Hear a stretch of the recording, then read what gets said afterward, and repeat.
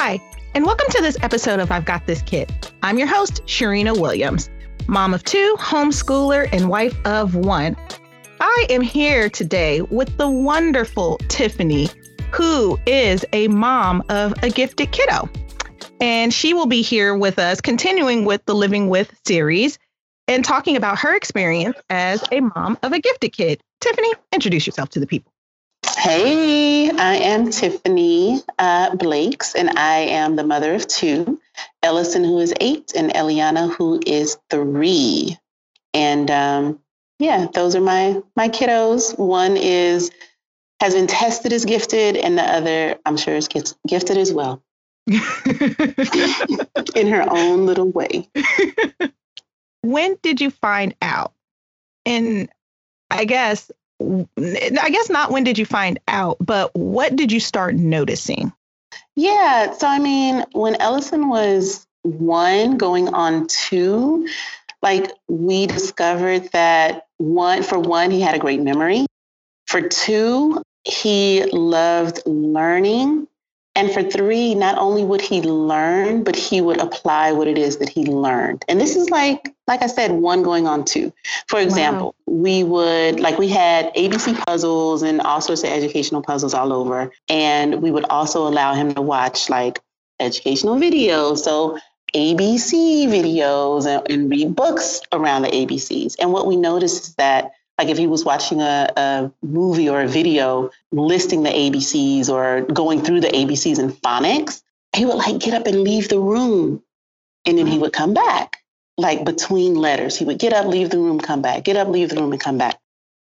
And it wasn't until later that what we discovered is that for every letter that would pop up, he would leave the room to go to the ABC puzzle, pull the letter, and then come back with that letter. And like I said, it was between 1 and he was really, really young doing that. And we were like, oh, wow. So he was already making associations between different educational things, right? Yeah. So that was one thing. For 2, like I said, he just had a really good memory. He was spelling at 2. He was reading at 2.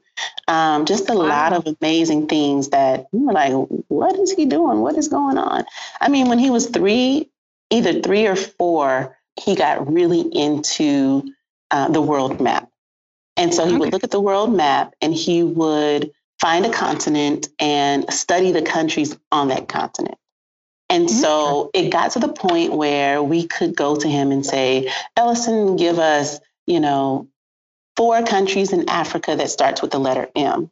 And he would just rattle them off. Mozambique, or it was crazy. It was his memory insane. What else? He, and that's something else, right? So when he gets into something, he really, really, really, really, really gets into it. Right. And he starts an avid learner. His own stuff around it. So he got into the Magic Tree House series when he was 4, I believe, maybe 5. I think he was 5. And by the end of the year, he was writing his own books based on that basically followed the Magic Tree House structure. So he, created a book. It's called Saturday in the Savannah. That's not a Magic Tree House book, but it was based on the structure of the Magic Tree House. And so now he's really, really, really into basketball. And so every night he's studying basketball players. He's, coming up with video games that are similar to NBA 2K, but it's his own thing, where he's coming with players that are based on the players, but it's really his own thing. So he's been doing stuff like this for a long time. Wow. That's pretty neat. So what did you guys do? I mean, it doesn't seem like you guys had to do a whole lot because he was just naturally inclined to gravitate towards whatever it was that he was learning and reinterpret it into his own thing. How did that work when it was time to put him into preschool? Terrible.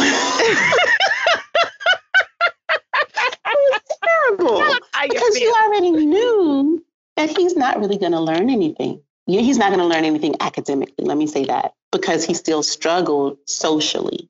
Okay. And so I remember his kindergarten year, at Meet the Teacher night. And my mom still says that I came down too hard on the teacher, but it wasn't that I was coming down hard on the teacher. It was that we needed to set expectations, right? We decided to put Ellison in kindergarten because we knew that even though academically he was on another level, socially, he still needed to. Exactly. He had a lot of social skills to learn. And so we were like, well, let's just start him in kindergarten. And at Meet the Teacher night, there was a question. It was, what are you most concerned about? And I put, I'm most concerned that he's not going to learn anything. He's not going to learn anything academically. And I said, but it's okay, because really what we are expecting from this experience is more social skills. Mm-hmm. And so, but the teacher just, she was like, no, he's going to learn, and I'm going to do this, and I'm going to journal with him, and I'm going to differentiate instruction, and I was like, she ain't about to do all that, because you have a room of 20 other kids. So it's impossible, right? She was like, I'm going to do this, and I'm going to do that. Of course, none of that happened. And on one hand, you're like, my kid just spent a lot of time basically in this room, sitting by himself and doing worksheets that were like, that was her idea of differentiating education, was basically giving him worksheets from another grade level while all the other students sat together and learned what they needed to learn, because she really didn't know how to differentiate instruction in a way that was inclusive. But on the other hand, it was like, okay, he did develop socially, But yeah, I think one thing that we learned about school is that although there are typically a lot of resources for students who need additional help academically. Right. Say students who are maybe in a special education program, or students who it's just taking longer for them to learn. Like, there are all sorts of resources there for them. There just aren't as many resources and opportunities for gifted students. Right. And so a big reason why I had you on is because I think that listeners out there are like, well, gifted isn't a special need, and gifted, they're ahead of the game, and they have, the parents should be happy. And our gifted learners who are out there, they may not be behind academically, but they still have a special need, and their need is to be challenged at their level and to have the resources available to them in order to thrive. It's been at least a good decade or so since schools have really pulled that kind of resource out. And I think they're slowly starting to come around in some areas. It honestly just depends on the area. But it's important to know that parents of gifted kids are in the same boat as most of you parents out there who have special needs children, except for they're navigating on their own. Like, there is, in most cases, no IDEA plan or a 504 plan helping them out unless they're twice exceptional, which means that they are gifted and they also have a special need to accompany that giftedness. So these parents are out here, most parents in most cases in the United States are 2-parent working households, and it's difficult to navigate making sure that you're not dropping your kiddo off to an educational institution where they might not be getting what they need academically. However, like Tiffany has reiterated, socially, they were kind of working on filling in that gap, or that's how they used the school as an opportunity for Ellison to thrive socially. So I want you guys to be mindful about that. So did things change? How did things go from there? I think that because I think for Ellison, yes, things changed, right? Things changed because as educators, my husband and I made sure that we went and were in the teachers' faces saying, our kid needs more than what you're getting. We also taught him to advocate for himself. And if work was not rigorous enough, to either not raise his hand, but go and speak with the teacher privately and say, hey, you know what, this just isn't challenging for me. Is there anything else that I can do? Which is very important to teach your children to advocate for themselves as well. And, I think the more Ellison, this is his 3rd year in that school. So now everyone recognizes him as, Right. oh, that's the smart kid, that's the gifted kid, that's the this, that's the that. And they recognize us as being the parents who aren't going to let him slip. And so because of that, we've earned a reputation that helps Ellison get what he needs in most situations. For instance, when Ellison was in kindergarten, his librarian initially did not let him read or check out a Magic Treehouse book because she felt that he wouldn't be able to understand it. It wasn't on his grade level. And so apparently the system that they have at the school is that students in the different grades can only check out books that are a certain reading level. And you can't go above that, which makes absolutely no sense to me. Because it's like, even if the child can't read it on his own right now, one, he can look at the words and start familiarizing himself with it, or he may have somebody at home who can read it love to read to him. Absolutely. So it just didn't make sense.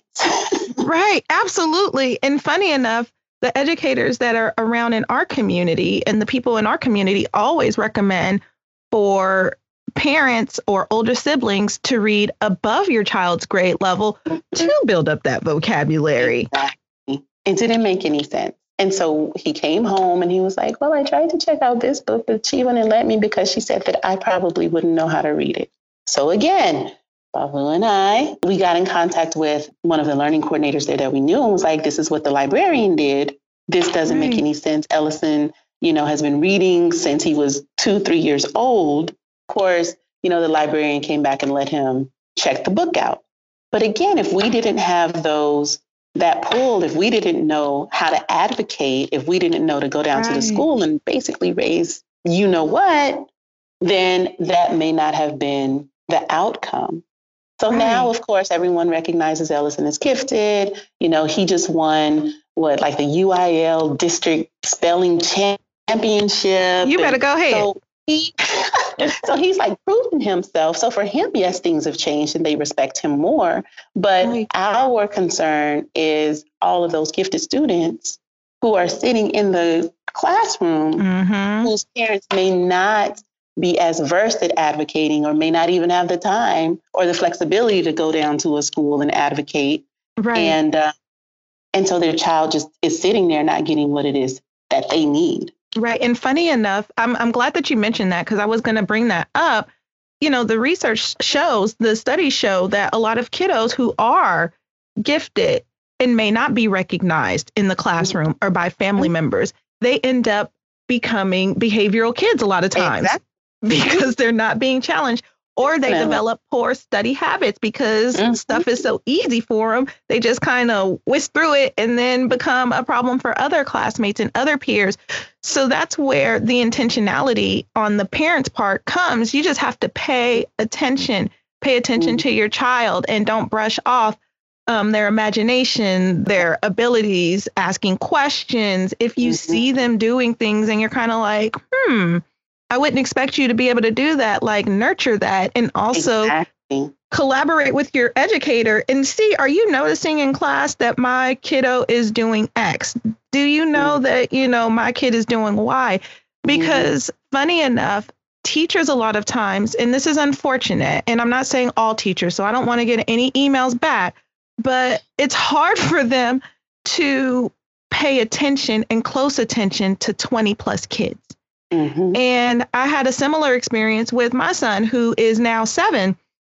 We put him in traditional parochial kindergarten class, and we went in knowing we know he's ahead. We're not sure how much he is ahead, but we see academically these things that he's doing, and we're just going to kind of nurture that and see where things go and listen to him because he will advocate for himself. He'll tell you nothing's a secret. And so a few months into the school year, it was this homework's boring. I don't want to do it. And I'm in the car with him and it's taking him less than 5 minutes to do 3 homework sheets. And so when parent teacher night came up, they're like, well, he's rushing through his homework. So I don't understand why he's rushing through his homework. And I'm like, oh, okay, let's get on the same page. This kid is bored, right? Yeah. And so at first they kind of let it fall on deaf ears. But luckily I had a kindergarten teacher who she didn't mess around. So she started paying attention. And by November, she was like, it's time to do testing. She was like, we don't do testing until the end of the year, but we're going to do it now. Come to find out, the kid's like a grade level and a half ahead in his reading. They didn't even touch the math, but they were like, well, if his reading is like that, we probably need to be doing something different. Right. And so she did as much as she could. I will give her that. Like, she was a sweetheart and she did as much as she could. But I understand what she had in her class. And from a speech and language standpoint, you know, coming in the class for pickup every day and looking on the desk, and I'm like, oh, yeah, she ain't. Right. You ain't got time. You know, I mean, that's the reality of it. That's the reality. And so from a parent perspective, I did not want to send this kid to school. Yeah. And then he had to come home and do more school with me. Like, I just wasn't going to do it. I'm like, that's ridiculous. I'm not going to do, 10 hours of school for this kid to keep him up. If he naturally is getting this stuff, then he'll continue to naturally thrive. And I'll just throw some stuff in there without it feeling like, oh my gosh, this is more school. And it worked. And then we opted to homeschool because they were like, well, your best option is to either skip them or to just let it ride because and all the social stuff. And I'm like, well, this kid gets along with everybody socially, so I'm not necessarily worried about that piece. But if I put him in a second grade class and skip over first, then he's stuck with second grade curriculum. I didn't want to do that either. So that's how I ended up homeschooling. So got it. No, I ended up in this. A lot of sense. But it's been a wonderful journey. And so, my educational coordinator has been wonderful, and she recognizes his needs and where he is now. And we've just been doing what we do. Yeah. Ideally, we would put him in a school structure that's very similar actually to like his daycare structure. So his daycare it was a home daycare, and it was like 4 kids, 5 kids.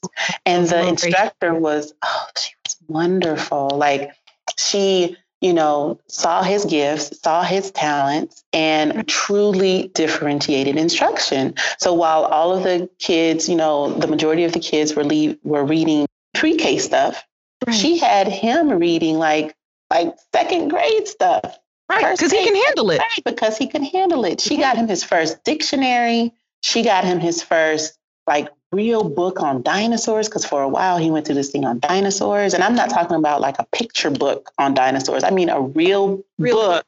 That sounds like Christian. Dinosaurs and snakes right now. Right. And so she saw that in him, and she pulled resources to nurture that in him. So if ideally, that is what we would go to if we could find like a little bitty school. Right. Or maybe even a homeschool group with 4 or 5 kids. Right. So I know in the Bay Area, they have a place, but then it becomes an elitist thing. The school, the homeschool group. I said, wait, this is private college tuition for ABCs. Hold on now. So I have to be honest, listeners, so it's not going to do it. I'm sorry. But it was like private school education, even for like some of the drop-in programs. And so my husband and I, we put our heads together, and I'm like, look, between your mathematics and engineering background and my literacy, my communication, we got this. We're going to make it happen, and we'll fill in between. And so, it's been, I understand, like, it's always changing. The needs are always changing. It's always, a constant ebb and flow of what do they need? Am I challenging him enough? Is he rushing through it? Because now, are you rushing through the work? Because I'm smart, I can rush through it. No, doesn't mean that. So I understand 100%. But going back to it, like parents, I want to emphasize the power of paying attention and teaching advocacy to your child and advocating for your child. Like, you're not hurting your child's teacher's feelings by coming to them and saying that my child needs more. No. And you're not creating a disservice to the educational system by asking if they could do more. Because if they don't understand and recognize the needs of their population, it's hard to keep the population there, like in a sense, we're the taxpayers, we're the customers. And so they need to know what our babies need, and that, funding needs to be equitable across the board, and opportunities need to be equitable across the board. And it's not like, for this population, parents are asking for something that goes above and beyond their role of educator or as educator, because that's the school's role, is to educate our kids. Exactly. That's their role. And so being comfortable enough with that advocacy process and just talking to them and having a real adult conversation with them it's worth it. I'll say that it's worth it. So this is not something, this is unlike any of the other families who I will be interviewing and talking with, because a lot of times the families that I'll be talking to, they kind of found out at some point, like, this is what's going on with my kiddo. But I have to ask, what have been the biggest adjustments for you guys?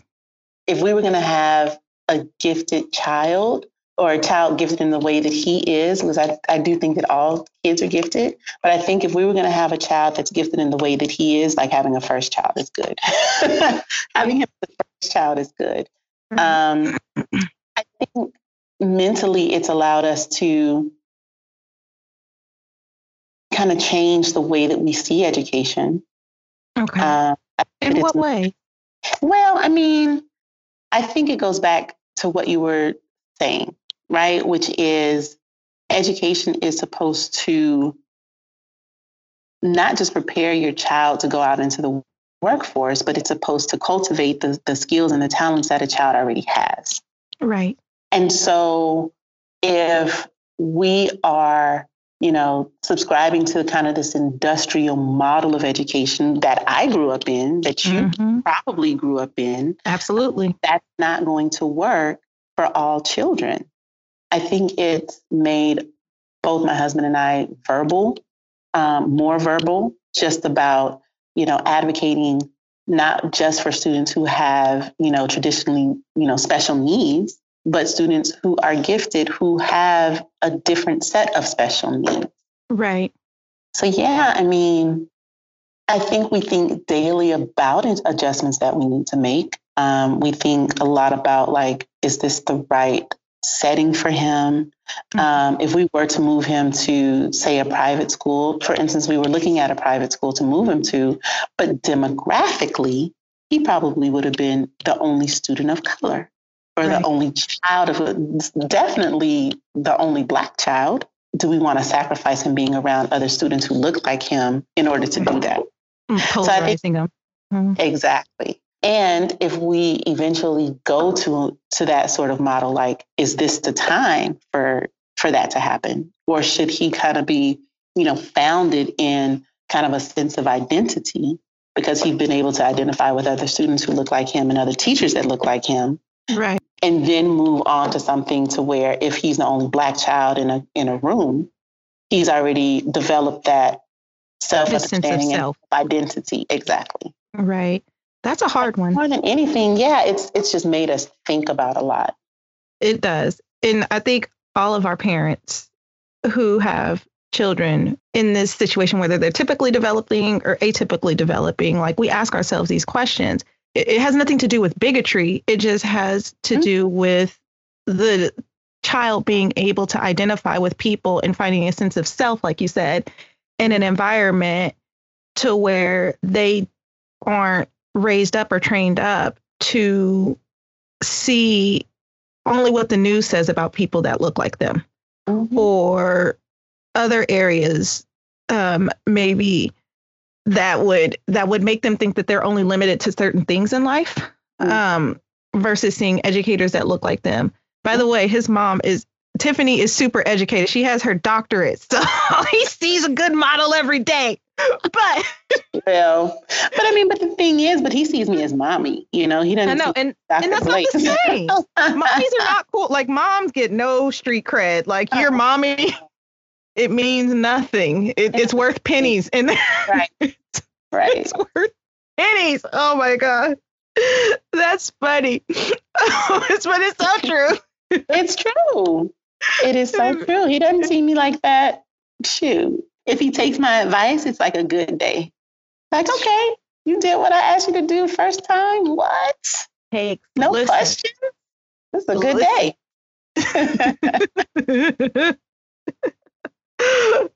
So we've covered academics. What do you think socially? How has his social skills been? I mean, you got this kiddo. He's been doing amazing things academically from a very, like, since he's been breathing, he's been taking it in and just going with it.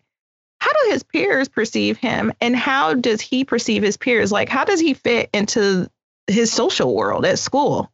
Yeah, I mean, I think that he's grown a lot these past couple of years. I can say kindergarten was pretty rough for him, only because, again, like socially, he needed development. He had a lot of fear of other students growing up. Kids can be unkind to other kids, and he didn't really know how to handle that. Like if someone called him a name, he would run off crying, which would make them call him more names. Because now you're crybaby. Oh exactly. So it's like, okay, you need to learn how to like handle yourself in these social situations. Right. And now he's doing, like I said, he's doing a lot better. I think he still gets nervous, but he's learning how to cope with it. And he's learning how to just get past stuff, right. Which is a good thing, which is part of the reason why we wanted him in a diverse community that he is in right now. I think other kids recognize his brilliance, for lack of a better word, or giftedness academically. And while some kids respect that and gravitate to him, other kids hate, just for lack of a better word. Yeah. Like I remember he came home once and was like, such and such told me that I'm not that smart. And, I ain't all that, blah, blah, blah, blah, blah. And I was like, boy, you're going to get that a lot. So you need to get used to it. And again, it goes back to him really, understanding himself, having a strong self-identity, having a strong self-awareness, and knowing even if you get that, this is who you are. So you can't even take that in. Now, the way that he relates to other people, at one point, I think he got a little cocky, which is why I think they were saying you ain't all that. Because at one point, I think he was bragging about it. And he was like, well, I'm not trying to brag. I was just telling them what happened. And I was like, well, it's you're braggy. So they thought that they would need to like take you down a notch, So it's just so many factors and it's just so many dynamics working in that space. But I think that he learned something new every day, something new about an interaction, something new about himself. And so I think that's all you can really ask for. Right. And that's typical social development. Like one peer is going to say something, the other peer is going to say something else. And you're either going to roll with it, believe what they say, or kind of let it be like oil and water and let it just kind of separate and know that that has nothing to do with you and who you are. Yeah. So I think that he's in a great place with you guys as far as like continually just affirming him. And I think all kids need that affirmation, no matter whether they're gifted or not. Like you need that affirmation to know that this is who you are. And this world is going to throw a lot of things at you that is not necessarily true. And you're either going to believe it or not believe it, but it's up to you what you accept and just go with that. Just go with it. I think something else that I would encourage parents to do is to like find those teachers that can also speak life and positivity into their child, because all teachers are not created equally, And so while in one classroom, a teacher may be, treating him a certain way or not recognizing him in a certain way, there may be other teachers on his grade level that would do it. True. True. So I think that I just wanted to plug that while I was thinking about it. I think that goes back to the whole advocacy piece that you talk about, not just students advocating for themselves, but us going down and, making sure that the teacher and the classroom is even the right fit for the student. Definitely. And I'm all for like finding a fit school and a fit teacher for your kiddo, because a school can be amazing with great reviews on paper. But if it's not a great fit for the type of learner your child is or the type of setting that your child needs, then it may not be a good fit for your kid. And that doesn't make it not a great school. It just may not be great for the kind of kiddo that you have. And just being comfortable with that. Like, we don't have to do everything as parents that everybody else does. Like, we have to do what's best for our little one to get them prepared for the real world. And so putting them in a setting for, years that's not a good fit for them, it's not helping them. Even if the school does have a great grade or, their, what do they call them? I believe their API scores are high or what so have you. Like, it's not helpful if your kiddo is not getting what they need. And so that cannot be emphasized enough, like knowing not only is it a good school for my family, for my kiddo, for their needs, and will it get them to where they need to go? And will this administration help to get them to where they need to go? And do we have a vision that's at least kind of on the same on the same path to where at least we can agree on most things and not disagree on most things? Right. It's serious business. Like, being a parent is a full-time job, and schooling is like a part-time, full-time I'm telling you. And it's not. So when I was teaching in LA, I called the parent because the student was not behaving. And I called that parent, and she came up and she was like, look, like, she said a little something to her child, but she said more to me. And the one thing that I remember her saying to me was, look, between the hours of 8 and 3, he's yours. And after 3, he's mine. So in other words, you need to take care of him, handle him in whatever way you think is best. And when I pick him up at 3 o'clock, then I got him. Parents, please don't do that. Don't do that. That ain't it. That's not it.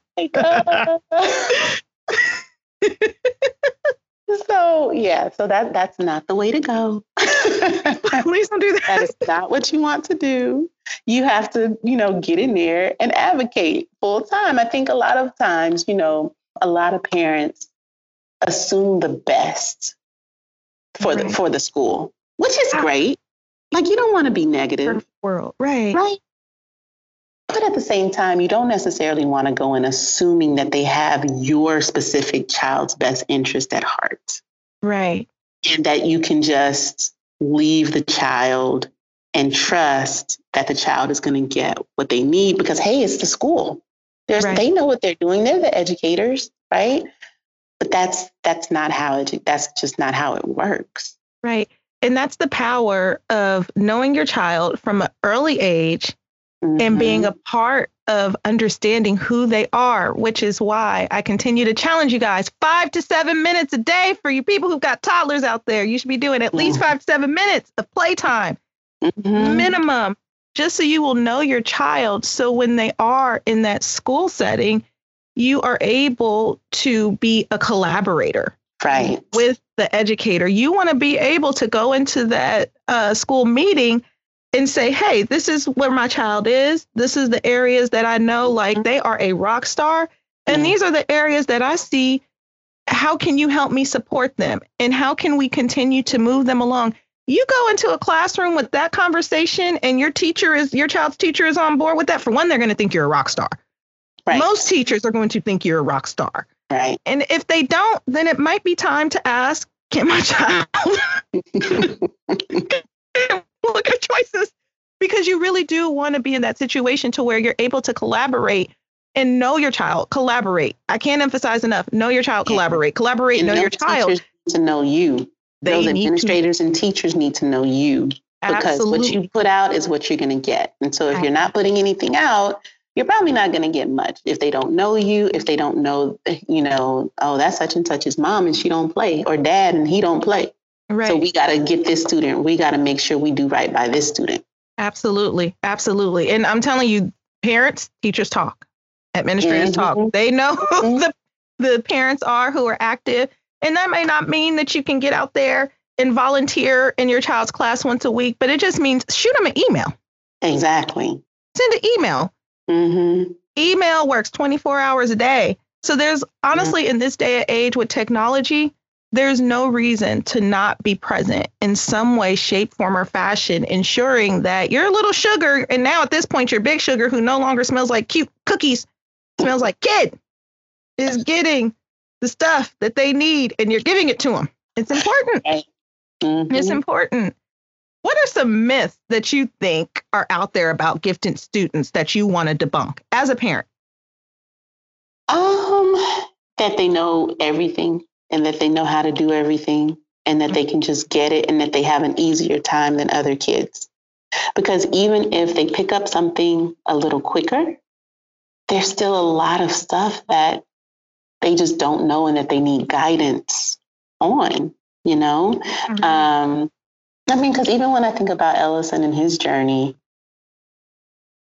because he's used to having everything so easily, like because he's used to knowing a lot, right? Because he's used to knowing a lot and it comes a little quicker than maybe another student, he gets used to that. And so when it's something that he doesn't know how to do, like it's the most frustrating thing for him. And so he'll have tantrums, he'll close the book, he won't want to work. Mm-hmm. He doesn't know how to normalize mistakes. He doesn't know how to normalize failure. Right. You know? And so all of these things present themselves in his behavior. And so those are things that we're constantly trying to work with him on is, you know, you need to learn tenacity. You need to learn persistence. You need to learn grit because everything's not going to come to you easily. So, yeah, I mean, gifted students just don't have it easy. It's not like a walk in the park. There are still things that they're dealing with as well as any other student. Absolutely. Absolutely. I agree. That's well said. I deal with the same thing with both kids. It's fun. Mm-hmm. It's fun stuff. Mm-hmm. I've learned. I walk away. And I would also say that, you know, just as it relates to attention, like they have to fight to receive attention in the classroom. Because again, the myth is that they don't need anything, they got it.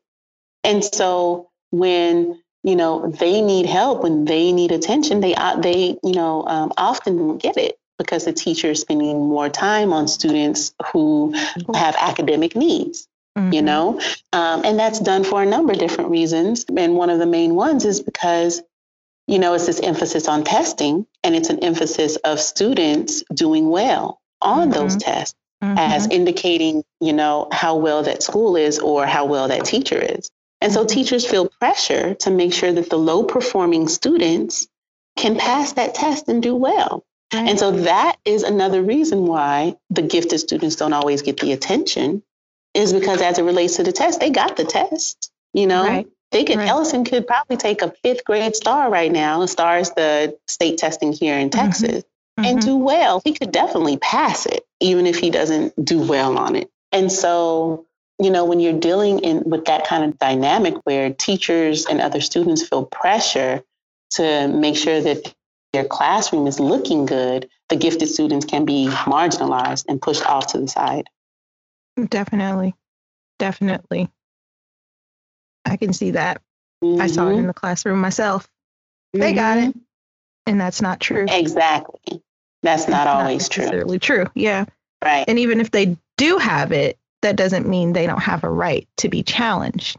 Exactly. And to get more out of it. And to be taught. I mean, Ellison, like I said, in kindergarten, he would often spend a lot of time by himself working on papers, and worksheets that were of a higher grade level. But there were a couple of times that he came home with like doing, you know, multiplying decimals or something insane. And he didn't know how to do it. And we were like, and he was frustrated. At one point he was crying because he was like, I don't know how to do this. And we were like, did your teacher show you how to do it? And he was like, no, she didn't instruct me. She just gave me these papers for me to do. Right. And it's like, That's doing that's not only doing a disservice to him, that's doing harm. Because Absolutely. now you've given him something that he feels like he's supposed to know, but nobody ever showed him how to do it. No comment. So gifted students just don't have it easy. Absolutely. They got to fight for their space as well. Absolutely. So what would be some tips that you would give to parents out there who may be dealing with a gifted kiddo as well? What would be your tips? Well, I mean, I think, we've covered quite a few that come to my mind, like immediately. One would be, as it relates to their schooling, of course, to advocate on their behalf. Don't let the school do your child a disservice by just kind of not giving him the proper education and attention that he needs. I would say give the child space to discover themselves. And what I mean by that is often we put a lot of pressure on our kids. Mm-hmm. And I think gifted kids feel that even more because they feel like they always have to perform. They feel like they always have to be right so that we can be like, oh my God, this is my gifted kid. He's so smart. He's so this, he's so that. And that's a big myth too, is thinking that, I guess, debunking for that gifted kid. I'm sorry to interrupt. Debunking for that gifted kid that they feel like they always have to be right. And I deal with that with both kiddos to where if they're not right, it is mayhem in the city. And so I have to go and use my own tools. Like I have to walk away respectfully. And I'll tell them like, look, I'm walking away. And when you're ready, we can work through this as a team. But as long as you're in your emotions, I can't help you. Like you're not even listening to me. I know you're not listening. So when you pull it together, then we'll regroup and we'll look at it. We'll look at this from a practical standpoint. Just because I don't want to become an emotional mess either while they're emotional. Well, you need to pull it together. Well, no, they need their time.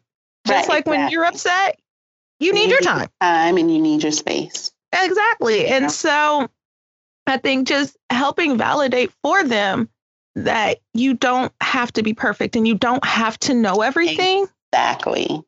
But the areas that you're doing great in, keep shining. The areas that you need support in, we're here for you.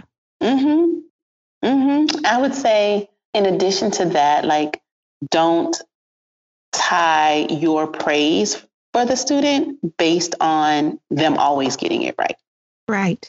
Like, you need to find other things to praise your students on, not just, him being gifted, not just, him or her being brilliant or what have you, but like, you just have to find other ways to praise him, because if not, he's going to feel like he has to live up to a certain standard in order to meet our expectations. Right. And that's not true. So, I mean, we praise mistakes. Right. We praise mistakes. For example, like, he plays the piano. Once he gets a song, he's really good. Because like I said, his memory is just crazy. But when he's trying to learn the song, he has several mistakes, several blunders, and every time he's like, I don't know how to do this. This is terrible. And so at one point I was like, look, I want mistakes, right? I was like, give me 10 mistakes. And I'll just love it. Like, I need 10 mistakes right now. Right. And so it helps to remove the pressure of thinking that he always has to be perfect and that he always has to be right. Right. It's like, no, I want to see mistakes. Like, I want to see you fail even. Like, failure is not a bad word. Not at all. Because what you do after you fail is, let's work it out. Let's see what could be better and let's move forward. And that teaches them grit, that teaches them tenacity, that lets them know, I'm not just your mom when you're this brilliant, gifted kid. Like, I love you no matter what you do. Right. Words spoken from a genius. Oh, my goodness. Anything else you want to add? Right now, like you just want to value your kid. No matter what stage, what age, where they are, just like show them that they are brilliant. Show them that they are gifted. I mean, and that's something else that I would encourage parents to do, especially if you have more than one kid, Absolutely. is not place all of your attention on that gifted kid. Right. Find out what your other kids' gifts are and promote that as well, so that it doesn't seem like there's some sort of competition going on. Because again, I think that students are gifted, kids are gifted in different ways. And so while one's gift may be academics, another may be music, another may be communication, right? So I think just in general, it's about discovering what those gifts are, recognizing them, not blowing them off, but saying, man, you know, she's really funny, just naturally. Right. You know, how can I cultivate that and what can I do with that? Right. Agreed. Tiffany, you're wonderful. Thank you so much fun, Shireen. Oh my goodness. Wasn't it a blast? Listeners out there, isn't she amazing? This was nothing but fun. Thank you so much for taking out the time, for coming in and just talking about your amazing little guy. We didn't get a chance to talk about little Ellie, but that's okay, because I think we're going to work it out to where we've focused on gifted boys. And I think that there's space for us to talk about gifted girls, because that plays out completely differently. I've learned. Right. And I'm learning. Yes, it plays out completely differently with our little girls than it does for our little boys. So listeners, there may be a part 2. I would stay tuned for that. If you guys have any questions, you feel free to reach out to me at questions@I'veGotThisKid.com. Until we meet again, y'all, take care.